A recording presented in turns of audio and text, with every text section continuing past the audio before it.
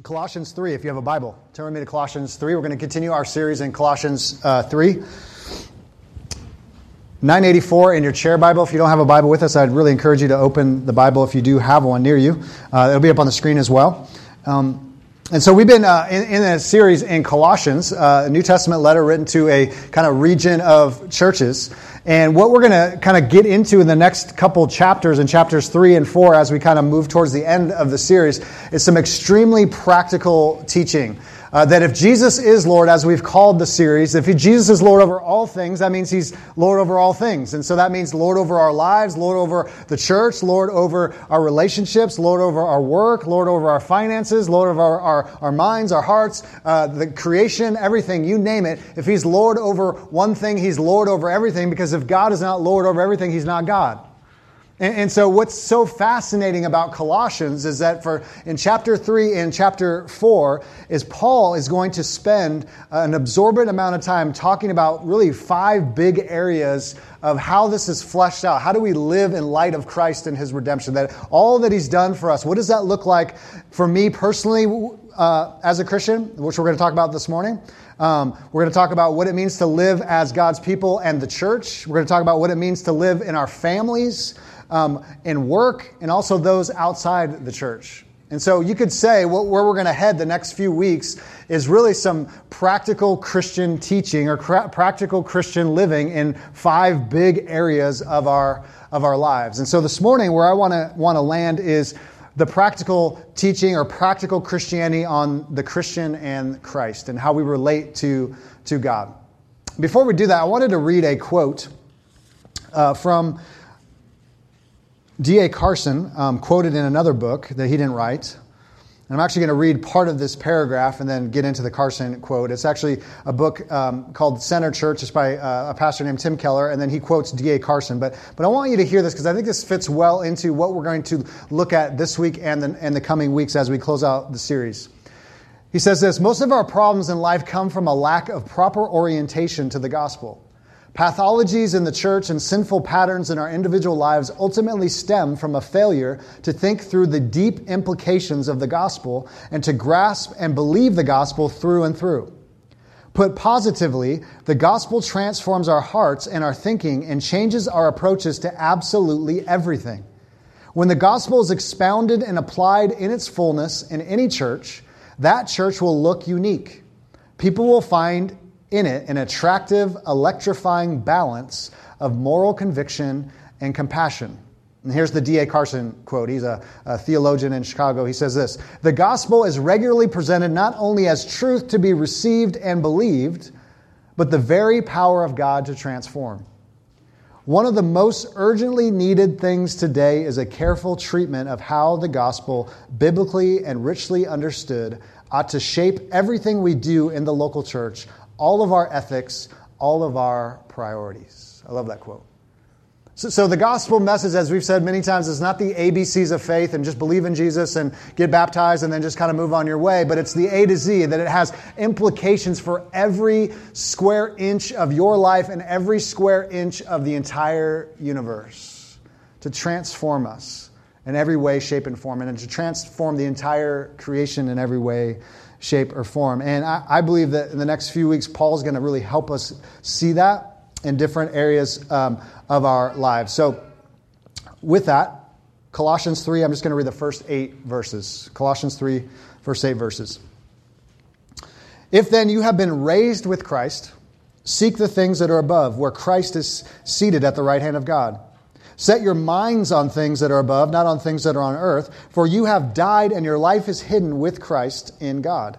When Christ, who is your life, appears, then you also will appear with Him in glory. Put to death, therefore, what is earthly in you, sexual immorality, impurity, passion, evil desire, and covetousness, which is idolatry. On account of these, the wrath of God is coming. In these you too once walked when you were living in them. But now you must put them all away: anger, wrath, malice, slander, and obscene talk from your mouth. This is the word of God for us this morning. So, as I said, the practicality of practical Christian living today, Christianity, is going to start with Christ and us, Christ and the Christian.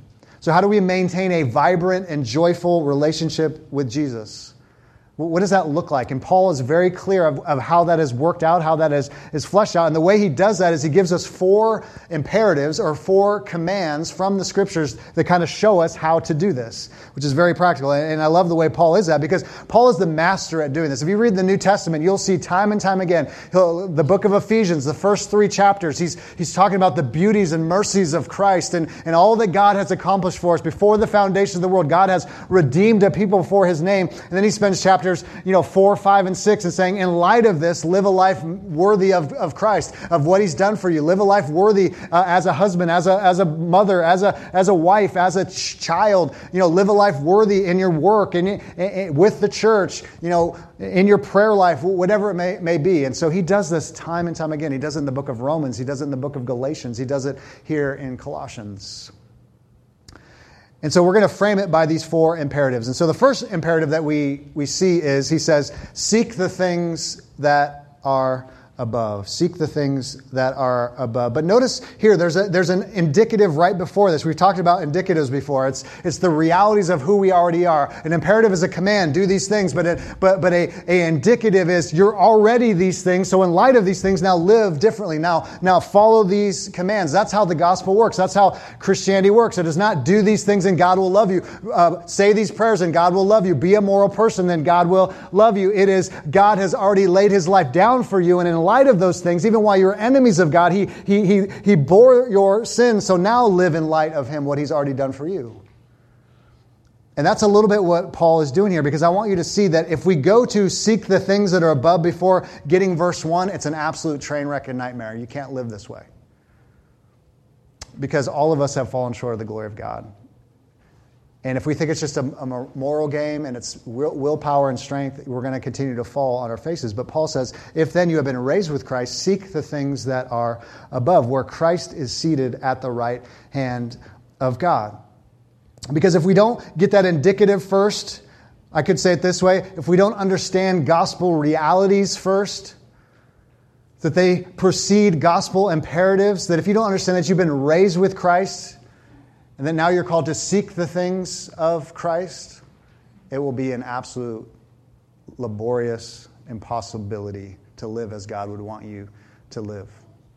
Because even when we fall on our faces, it's those moments where we go, geez, am I even a Christian anymore? I sinned again. I fell on my face. But it's coming back to these indicatives and saying that you're already in Christ. You're already a new Christian. You're already a child of God. He doesn't take those things away from us. That is signed and sealed and delivered. You've been seated in the heavenly places. You already have a home waiting for you in heaven. So even when we fall on our faces, what's so beautiful about gospel indicatives and gospel realities is that when I fall on my face, I don't go to imperatives and go, okay, God, what do I have to do to make you happy? How do I fix this thing up? Should I go to church more? Should I read the Bible more? I mean, I'll read Leviticus if you want me. I'll read it in the Hebrew if that's what it takes. I won't have that nasty thought again. I won't do that again. And I'll get baptized one more time just to make sure it takes. And Paul would say, no way. Come back to who you already are. Christ hasn't left you alone. And that's what Paul's doing here. We see that actually in Colossians through our series time and time again. Remember in chapter 2, last week, verse 20, he says, if with Christ you died to the elemental spirits of the world, why, as you were still alive in the world, do you submit to regulations? And so he gives the imperative here. He says, if you've already died to these things, the things of the world don't have a hold on you anymore. These false religions, the ways of being in the world don't have a hold on you anymore. You've died to those things. Now live to these things. Don't fall into do not taste, do not touch. That's law. That's not gospel. That's not freedom that Christ has come to give you. Remember, if you go up a little bit further in verse 6, therefore, as you received Christ Jesus the Lord, so walk in Him. See the indicative before the imperative? They're everywhere. So as you've trusted Christ, as you've received Him as your ultimate treasure, as your ultimate joy, as the Lord of your life, now walk in Him, built up in Him. Not walk in Him and then receive Him. Not walk in Him and then if you fall on your face, go, okay, I'm sorry, God. It's because you've already received Him. Now live out of that, built up in Him. And then verses 11 and 12. Same chapter of chapter 2. In him also you were circumcised with a circumcision made without hands by putting off the body of the flesh by the circumcision of Christ. Having been buried with him in baptism, in which you were also raised with him through faith in the powerful working of God who raised him from the dead. That's already yours in Christ. That you died to him as you go into the waters, but you've been raised with him to new life. That's yours, secured, signed, sealed, delivered. God doesn't take that away. God doesn't lay his life down and go, yeah, but you've kind of, there's a quotient and you've gone over the quotient, the sin quotient, and made a mess of things, so I'm taking that back. God doesn't take his gifts back. I take gifts back when my kids, no, I don't, but we could, right? But God doesn't act that way. He always fulfills his promises. So seek the things that are above. I wanted to hit that just a little bit hard because I want to make sure that we know that if we're going to seek the things above, we already have to know who we are in Christ. Because you've been raised with him, seek the things. Because you've died with him, seek the things. Because you're a child of God, seek the things. You're a saint, you're a new creation, you're his, seek the things above. Now, what's interesting about this word seek is that it's a desire. It's a relational term. It's a desire for something or someone, to know them deeply, to have more information, you could say, even about them. Very relational word. So when Paul says seek the things above, he says we do that because we've been raised with Christ, but also seek the things that are above where Christ is seated at the right hand of God. So it's a deep longing desire that I want to actually seek this God because he's already loved me in Christ. I want to get to know him. I want to know what he likes and doesn't like. I want to know his character. I want to know all of these things that he's revealed from the Scripture. And so this isn't just a passive kind of, if you get around to it. I want this to be my all-consuming reality of my life, my top priority. Everything else is going to be subservient to that. That practical Christian living isn't getting more moral or a set of rules, but it's seeking the things above. And Paul's making it very clear. Well, what does that mean? The Christ who is above, the one who's seated at the right hand of God. It's an allusion to Psalm 110, verse 1. When we see that, that Jesus was sitting at the right hand of God, which he is, ruling and reigning, it's a sign of authority. It's a sign of power. It's the reality of us saying, Jesus, you are the Lord of everything. That you're the Lord of my life, that you're a good God, you're a good king, you're ruling and reigning over all things. And so if that's true, and then Paul will say in Philippians chapter 2 that one day every knee will bow, every tongue confess that Jesus is Lord, this king over every tribe, every tongue, every culture. If this is who you are and you've redeemed us and you're the creator God as well, then I will gladly seek you because you are sitting at the right hand of God and you have everything that I need. That's what Paul's saying in this short little phrase. That look to him for everything that you need. Because you remember the last few weeks we've been looking at these false teachers that have come into the church. And what are they saying? You don't just look to Christ. You also need visions. You need some kind of mystical experience. You maybe need a special kind of knowledge that you don't possess. Right? If you want to be a really true, authentic Christian, you have to have this heightened experience. And so Paul's saying, no. Look to the one who's seated at the right hand of God. That's where your life is found. That's where your joy is found. That's where your experience is going to be found. It's not something outside of Christ because everything we need is in him. Because he's our maker and he's our redeemer. That the Hebrew writer would say in chapter 12, as I mention all the time, that he's the author and perfecter of our faith. He's the originator and the one that makes it live and the one that makes it grow. Keep looking to him. Contemplate his life, his death, his resurrection. Don't go anywhere else. Don't go anywhere else. It's not needed. So this seeking the things above is really about raising our affections for Christ.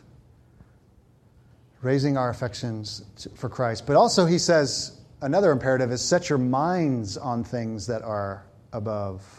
Set your minds on things. This is about a renewing of the mind. Set your minds on things that are above, not on things that are on the earth. For you have died, and your life is hidden with Christ in God.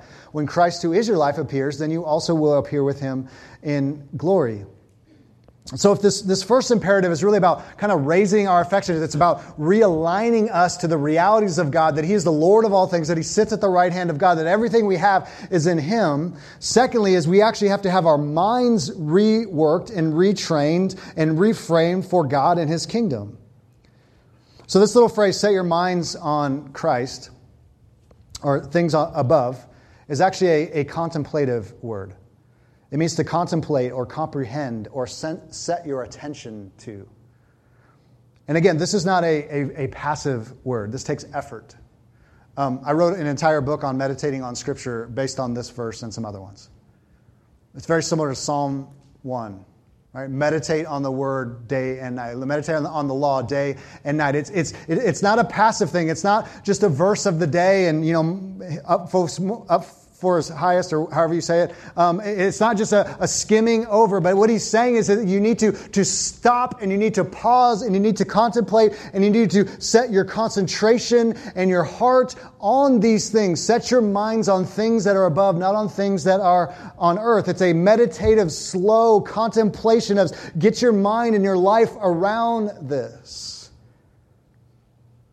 It's kind of like, if you skim a book, there's value in that. That's how I made it through high school and college. But if you really want to become an expert at something or know something deeply, is you need to sit with it a little bit longer, don't you? You need to think on it. You need to concentrate on it. And so in many ways, it's what the Scriptures give us is a slow way of saying, have we slowed down enough to even just think on a few of these verses in our lives and how much they can change us in a moment.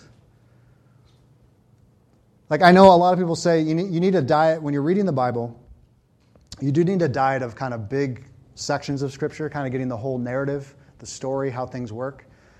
But I'm almost a proponent to say, yes, but you need small little sections where you just sit with it for hours and hours and hours. And I don't mean in one time necessarily, but maybe a couple verses that you sit with for the whole week. And you just let that just sit and soak and get in your heart and get in your mind. I think we would see more transformation in our lives if we would just sit a little bit longer. And I know this is a huge sell with instant everything and instant Christianity and Netflix and binging and everything, but you can't do that with the Scriptures, and you can't do that with God. We're dealing with God here.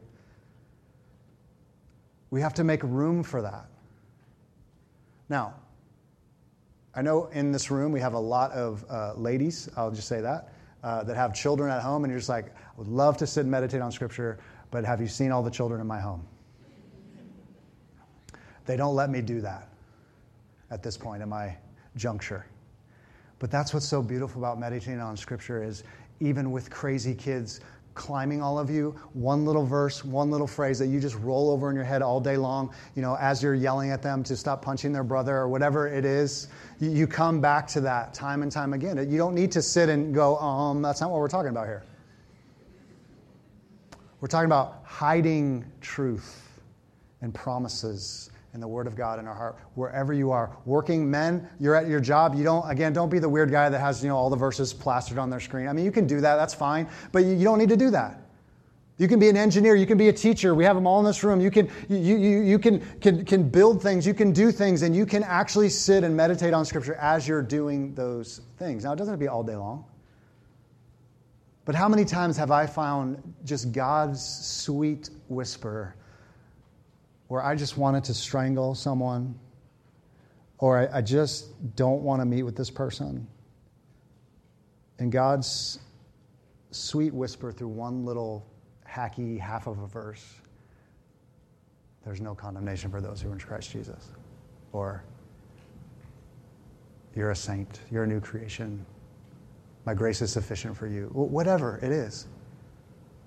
So setting our minds on things above is not a passive skimming through a book, but it's sitting with it to let it get deep in our souls and our pores and our joints. Now, what's interesting in the way Paul frames this is he actually frames it as a negative, with a negative. So he says, set your mind on things above that are above, not on things that are on earth. And this is where we get totally confused, and I think this verse has been hijacked and butchered way too much, and I'd like to correct it today. You can mark this day as a glorious day. I wouldn't be that arrogant to actually say that, but I think this verse needs some help. So what is Paul saying? Does this mean that anything temporal in this life doesn't matter? Anything that's temporal, relationships, work, hobbies, Netflix, food, whatever. Those things just don't matter, right? We're just called to go get our little verse. I mean, Pastor Ryan said, you got to get a verse, you got to get it in your head, right? I mean, you got to go sit on a hill. No, you can't have any worldly thoughts, nothing, my job, I'm a marketer, I'm a researcher, I'm an engineer, I own my own business. I can't have any thoughts on that. No, that's not what Paul means at all. And I think this verse has done a lot of damage to a lot of people. So what does he mean? Well, first, the reason why he doesn't mean this is because the Bible doesn't talk that way. The Bible doesn't talk. Let me give you one verse just to kind of help us. I don't have a ton of time this morning, so I could go further. But in 1 Timothy chapter 4, Paul, the same writer, here's what he says. 1 Timothy chapter 4, verse 1. He says, now the Spirit expressly says that in later times some will depart from the faith by devoting themselves to deceitful spirits and teachings of demons, though the insincerity of liars, whose consciences are seared, who forbid marriage and require abstinence from foods that God created to be received with thanksgiving by those who believe and know the truth. For everything created by God is good, and nothing is to be received if it's received with thanksgiving, for it is made holy by the word of God and prayer. Now, again, complicated text, but it's actually not as complicated as you think. So in the first century, there were all these different people coming out of pagan religions with all these kinds of rules around food and drink and marriage and all these kinds of things. And Paul, what he's doing is actually specifically saying there are actually demonic teachers that are saying you don't need to be married or it needs to look a certain way. And you need to avoid certain kinds of foods or certain kinds of drink.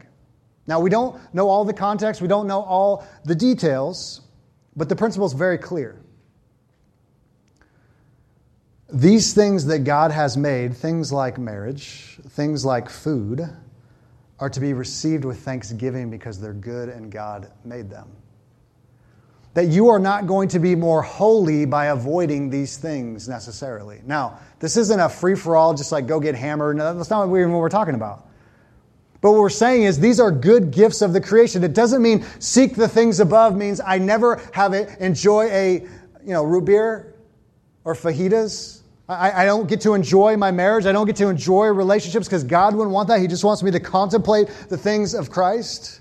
That's not what Paul is saying. He's saying actually people that forbid those things are demonic and heretical. It's just another law.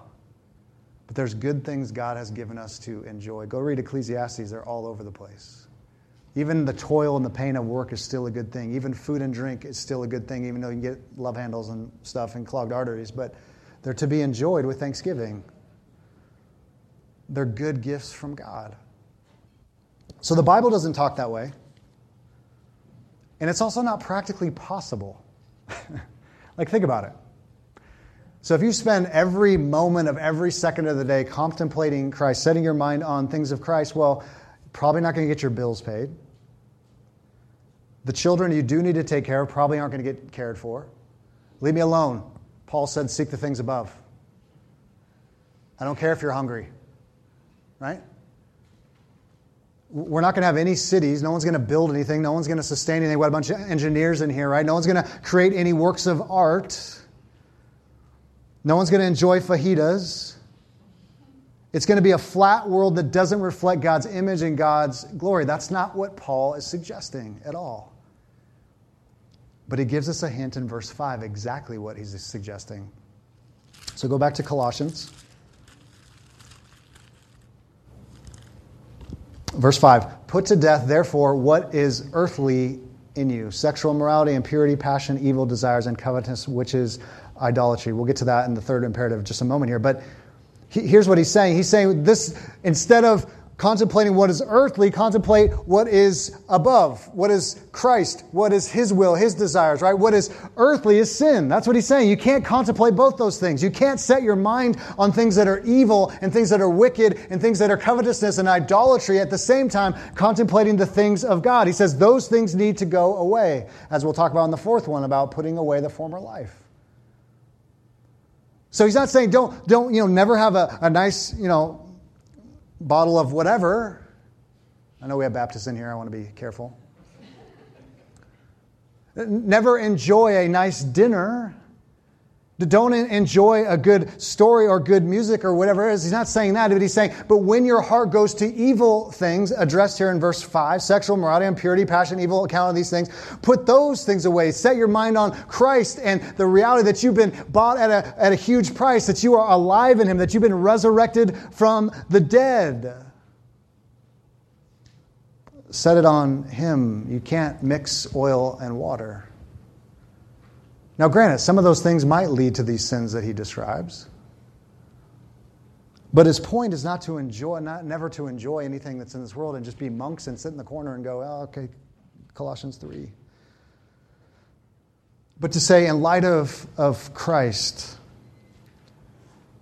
I need to put to death all these old ways of impurity and passion and evil desires. 1 Peter chapter 1, verse 13. Peter says it a little bit differently, but I think it's the same idea. He says, if I can find it, therefore, preparing your minds for action and being sober-minded, set your hope fully on the grace that will be brought to you at the revelation of Jesus Christ.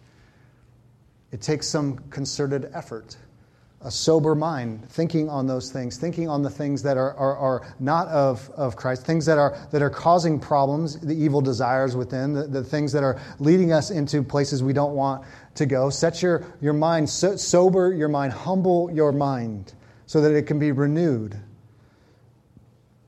So that even as you're exposed to things that go contrary to Christ and what He would want, you'd say, no, thank you.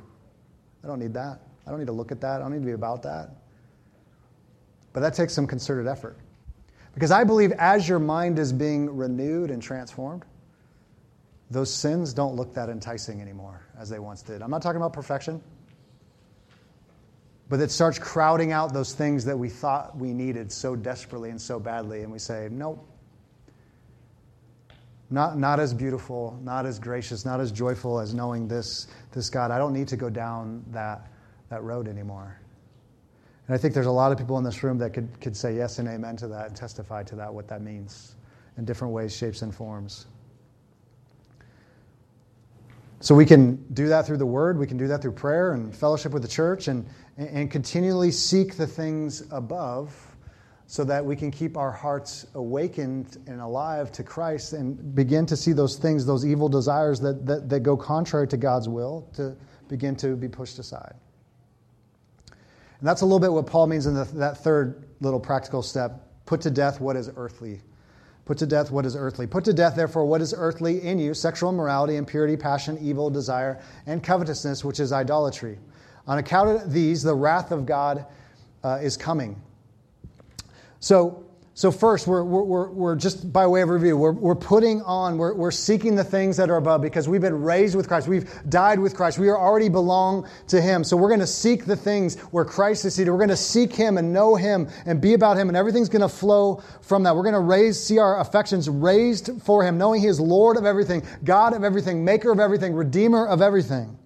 And then we're going to set our minds, we're going to have our minds so renewed so that when these evil desires from within and from without kind of creep in, that we're going to have the wisdom and the affections of Christ so they get crowded out, that we don't want even to go down those roads at all and say, no, thank you. But it's going to take some effort, some attention, some concerted effort to continually contemplate these things and think on these things. But then Paul says to put to death what is earthly. Some theologians call this the mortification of sin. The mortification of sin. So we've already mentioned these earthly sins before Christ, kind of the normal ways of living. That's what Paul's saying. He's saying this is where you've been redeemed out of. This is how you just used to live. It's just normal living. Right? You were about all these things, about evil and impurity and sexual immorality and all that kind of stuff. But he says that's not who you are. You need to put to death those things. You need to crucify those things because that's not who you are anymore. But notice the way that Paul, the motivator he uses here in verse 7. In these you too once walked, in 6. On account of these, the wrath of God is coming. So he's saying these sins that you used to walk in, God has to come and justly, because he's a just God, he's a holy God, that we've broken God's commands in every single way. Every one of us has fallen short of the glory of God. These sins have to be punished before a holy God. He's not holy and he's not just and he's not loving if he just lets those things happen. Many of us in this room have been sinned against tremendously. You shared your stories with me. And some of you haven't been able to reconcile or haven't been able to, for whatever reason, that person wasn't able to do that or the situation. But a good God and a holy God says in the end, there will be justice. That won't go unpunished. All the sick things and the gross, dark things we see in our world, God is not going to let those just keep going and going and going. They will be ultimately in the end punished. So he gives a different motivator here to say, they will be punished. That's who you used to be. But because you're in Christ, there's nothing to fear. So put those things to death, those earthly things, those things that are raging war in your soul. That we're going to stand before God, but we can stand confidently, not because of our own morality, but because of trusting in the blood and the mercies and the righteousness of Christ. That's where we stand before God. Because if you're looking at your life and my life and going, I'm just going to stand before God and say, God, how are the biceps? Good? Moral? He's going to go, pathetic, Ryan. You need to hit the gym a little more, bud. Spiritually speaking. It's going to be a scary day, a sad day. I think for all of us, right? But Father, I'm trusting in the righteousness of Christ. He did it for me. It's His record I'm banking my life on. It's His righteousness I'm banking. I am His. I belong to Him. I'm going to look to Him, and He's going to look to Him and go, well done, my faithful servant. That doesn't mean it doesn't matter what we do in our lives. I'm not saying that at all. It does. But what motivates us is these things that we know are warring in our souls and our hearts that we need to rid ourselves. So we need to ask the question, what do we see that's earthly in us right now? Right in this room, right in this moment. What do you need to put to death? No, that's not who I am. Pornography, lust, wanting something that's not ours, covetousness, that's what that is, right? Evil desires can take all different shapes and sizes. And here's what's interesting about Paul's list here. These aren't random lists. This isn't Paul just going, oh, here's some good sins just to throw in there, some vices. I think most humanity struggles with this. I think all of these in some way, sexual immorality, impurity, passion, evil desires, and covetousness, which is idolatry, I think they're all rooted in the same thing. They're all rooted in fantasy. It's believing that something that I can see and touch is better than God that I can't see. These are all desire things. It's if I had this person outside of marriage, someone other than my spouse, if I looked at this thing that somehow maybe it can calm the soul. But we know they always disappoint, don't they? Always. It might even work in the moment. I know that's how sin works, right? It looks really good and we get into it and it's just like, oh yeah. And then it just fades really quick. Because it's all fantasy. And that's why Paul talks about idolatry, because idols don't speak and they don't touch and they don't feel, they don't have feelings, they don't care about you, they just want to destroy your life. The psalmists talk that way. I love that in the Psalms. Right? They're made of wood and metal and hay, and yet what do? We go after the idols, right? The things that can't deliver on their promises, and we say, oh, I want that, I need that, right? And then it's just like, I don't care about you. I don't care about your life. I don't care about your joy. And so for me, it's this thing of if God is offering me something eternal and something lasting that doesn't fade and doesn't go away, then I want to seek that with all my heart. I want my happiness and my joy to be in something that's eternal, that's not going to be taken away by temporal things. Even good things. Like I don't want my job to be that, my wife to be that, my kids to be that. And you've heard me say this 5 zillion, that's not even a word, but we're going to get it in the Urban Dictionary next year. But 5 zillion ways to say your wife and your husband and your kids and your philosophy of life and your cause cannot satisfy the soul that was created for God. And we know that because the dream job fades after about 2 months. But when we get this right, hear me, I'm not done ranting. But when we get this right, it's so beautiful. because you can love your wife really well and your kids really well, and you can work really well because your ultimate treasure is not found in those things. And you can do suffering really well and failure and disappointment really well because your treasure and your hope is not being awesome for the sake of being awesome or fear of missing out or whatever the cool kids are saying these days. Because my treasure is found in Christ. And I think that's why Paul addresses these. Because they're all built on these lies. If the grass was just a little bit greener, if I could just have that house or that life or that relationship, then somehow, maybe my life will be something important. He says, don't believe the lies. And again, I could have probably most of you stand up here and go, yeah, that's a lie.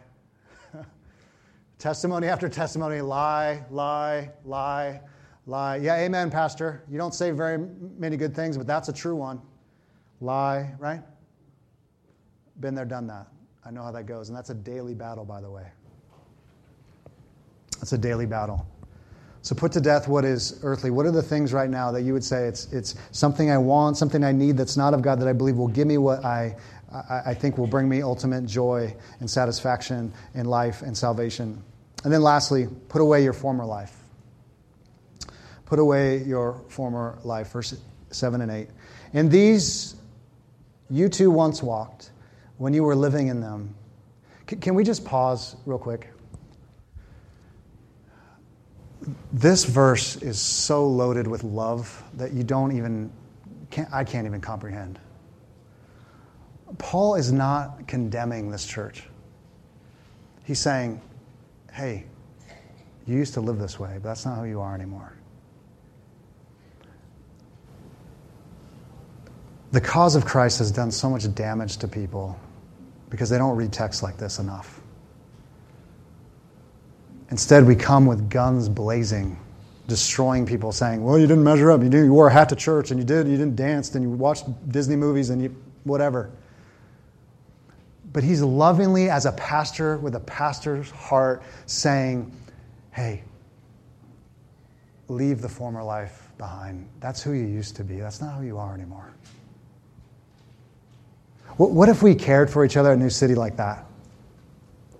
Like in a city group, someone confesses something and you're just like, what? You did what? Like maybe it requires that for a moment. But to say, hey, Ryan, I know you're in Christ. That's your former life. That's not you anymore. That's not you anymore. You've been hidden with Christ. You're His. This is what Paul is gently doing. There's a struggle here. This is why we have a New Testament. It's because all these churches are struggling. This isn't, oh, we got it. Let's just move on to other things. It's a daily struggle. This is why Paul prays in Ephesians 1 and in Ephesians 3 about opening our eyes to the deeper loves of realities. Why? Because our eyes shut. Right? Is your eyes just fully open every single day of the mercies and the wideness and the deepness and the grace of God? Like every moment of every day, I just love God. I love my neighbor. Right? Is that our story on any level? No. That's why there has to be prayers in the Bible to say, pray this, that your eyes will continue to be open because your eyes shut constantly. You need to hear this again. This is why the verse 7 is here. This is your former way. This is not who you are anymore. You don't have to walk that road any longer. You've been hidden with Christ. You've been raised. You've been seated. Okay, I'll stop. But he's saying this former life, it's time to put that away. And there's two moves here that we do with our former life. Is one, we need to challenge it. And two, we need to change it. Former life. Everyone has a former life. I don't care who you are. And so Paul's planting a church. There's Gentiles coming in. They worship all kinds of weird gods, all kinds of views on ethics, all kinds of views on marriage, all kinds of views of whatever. When you became a Christian, if you are a Christian here this morning, you came in with all kinds of views on everything. You did. We all did. Some good, some bad. Right? The reality that we're all made in the image of God, there's some good things about that. Why? Doesn't matter if you're a believer or not. There's certain things, I think, deep down that we all want, right? We want to work hard. We want to take care of our families. We want justice. We want love in some weird way, right? But that's being stamped by God. But some of us grew up in very destructive ways of living and traditions and customs and whatever. And that can take on religious forms. That can take on non-religious forms. That's why when missionaries go to other lands, they have to sometimes unearth some of these ways that aren't healthy, that are destructive. I mean, there are, faraway places, there's tribal people that still, sacrifice children and kill people and stuff. So, I mean, the gospel does speak into those things. Now, I know there's been bad things, especially in the modern missionary movement where, people get colonized and you need to wear a three-piece suit and you need to sing hymns from white Europeans. We're not saying that. But there are certain ways of being and certain ways of living that the gospel gives us commands for. So we have to challenge our old way of life. So when you become a Christian, it's not just Jesus and then all the other stuff that's here. It's like we have to continually kind of push those things away and say, nope, not consistent with Christ, not consistent with Christianity, not consistent with the Scriptures, and push those things away constantly. Some of us are still dealing with the residue of that. I do a lot of premarital counseling with couples that are getting married. We walk through that a lot. What are the ways that your parents parented you that are good, and what are the ways they're not good, destructive? Pushing those things, saying, and again, no perfect parents, no, right? We're not saying perfection here by any means. But you have to challenge those things, the things that don't honor Christ, the things that don't glorify God, the things that don't create a thankful, loving life before God, religious traditions, customs, relationships, work, time, money, whatever it is, we need to challenge those things. And then lastly, we need to change those things. And Paul addresses a couple more vices here. What does he say? Verse 8, but now you must put them all away. Anger, wrath, malice, slander, and obscene talk from your mouth. Now again, is Paul just pulling random vices and sins out of a hat and saying, oh, that sounds good? I don't think so. I think what he's doing is all of these have a social nature to them. And it's actually going to lead into our sermon next week about how do we relate to each other in community with other people in relationship. They all have a social nature to them. Anger, wrath, malice, slander, and obscene talk. And obscene talk's not like dirty jokes, it's divisive talk. Now, this is a moment in the sermon, and I'm almost done, where I just see how the Bible is just so irrelevant. It's just way up here. Really does it speak to our culture and our lives? Because I think these vices, they don't exist anymore. They're not causing any problems in our world at all, on any level. And the ones he listed before, those are kind of irrelevant, right? Live how you want to live. Sexual marriage doesn't matter. Outside of marriage doesn't matter. Anything. Anything goes. Anger, malice, grudge, divisive talk. I think every problem in our world is a seed of what Paul just mentioned here. Amen? Got really quiet. I think there's so much reality here in Colossians 3 that it almost, I can't even begin to understand it. And here's Paul saying, this will destroy your life. This will destroy the world. That is not who you are. It's not a competition anymore. When you're angry, you don't attack. You forgive now because you've been forgiven in Christ. You don't speak ill of people. You don't slander them, right? That's not who we are anymore. We don't talk that way. There's no more better upmanship. There's no more, I'm better than you. I'm smarter than you. I'm more spiritual than you. All of that died at the foot of the cross. No more. You need to put those things away because it will destroy you and it will destroy every relationship around you. Put on Christ. The one who's fought our battles so we don't have to fight for ourselves. The one who's been just towards us so we don't have to be the judge and the justice and the courtroom. That even when we've been wrong, Jesus says, forgive us our sins as we forgive those who have sinned against us, because we've seen the grace and the mercy that's been extended to you, and we lay that down. Say, I'm not holding that against you. You know why? Because Christ doesn't hold that against me any longer, because it all died on the cross. That I'm not going to speak ill of your name. I'm not going to revenge your name at work. Why? Because my name is already secured in Christ. My reputation is already secured in Christ. I don't need to have a better, bigger name. Because Christ has done all of those things for me. I don't need to be divisive with my language.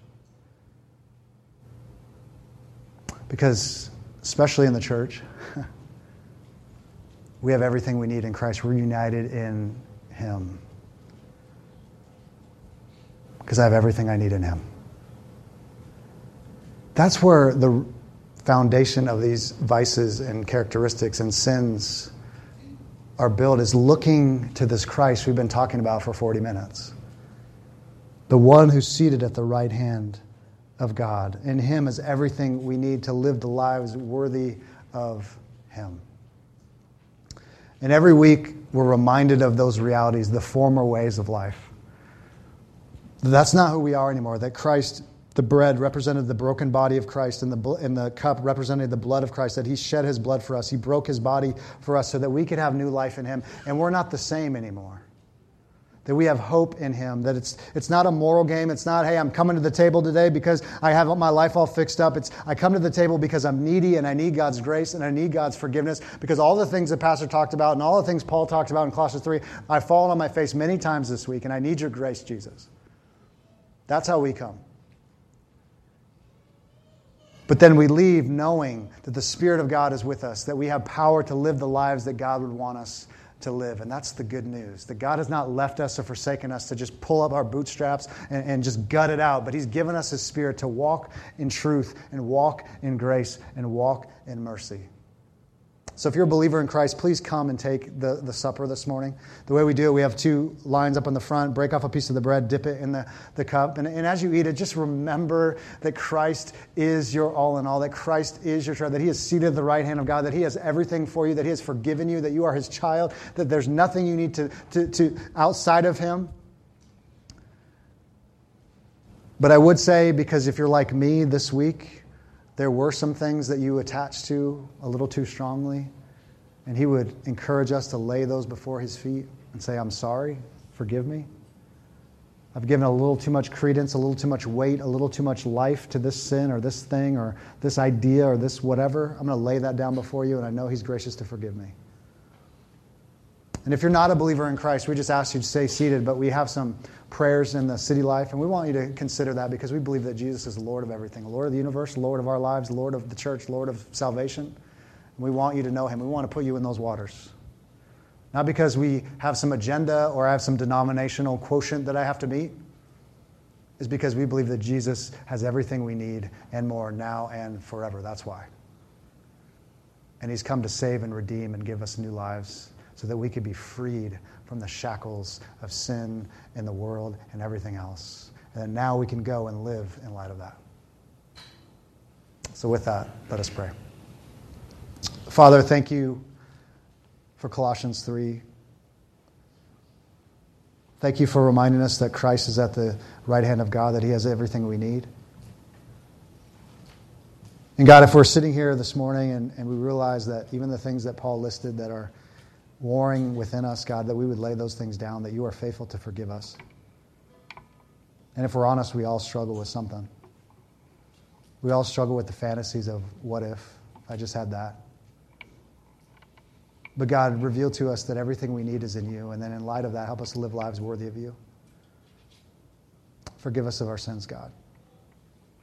Thank you for the reminders this morning of baptism and the Lord's Supper, to see tangibly the grace of God on display for us. May it warm our hearts. May it fill us with joy. May it send us out with thanksgiving to serve the least of these, to serve our neighbors in our homes, our kids, our families, wherever we are. For your beautiful name we pray. In Jesus' name, amen. Come and celebrate the Lord's Supper with us.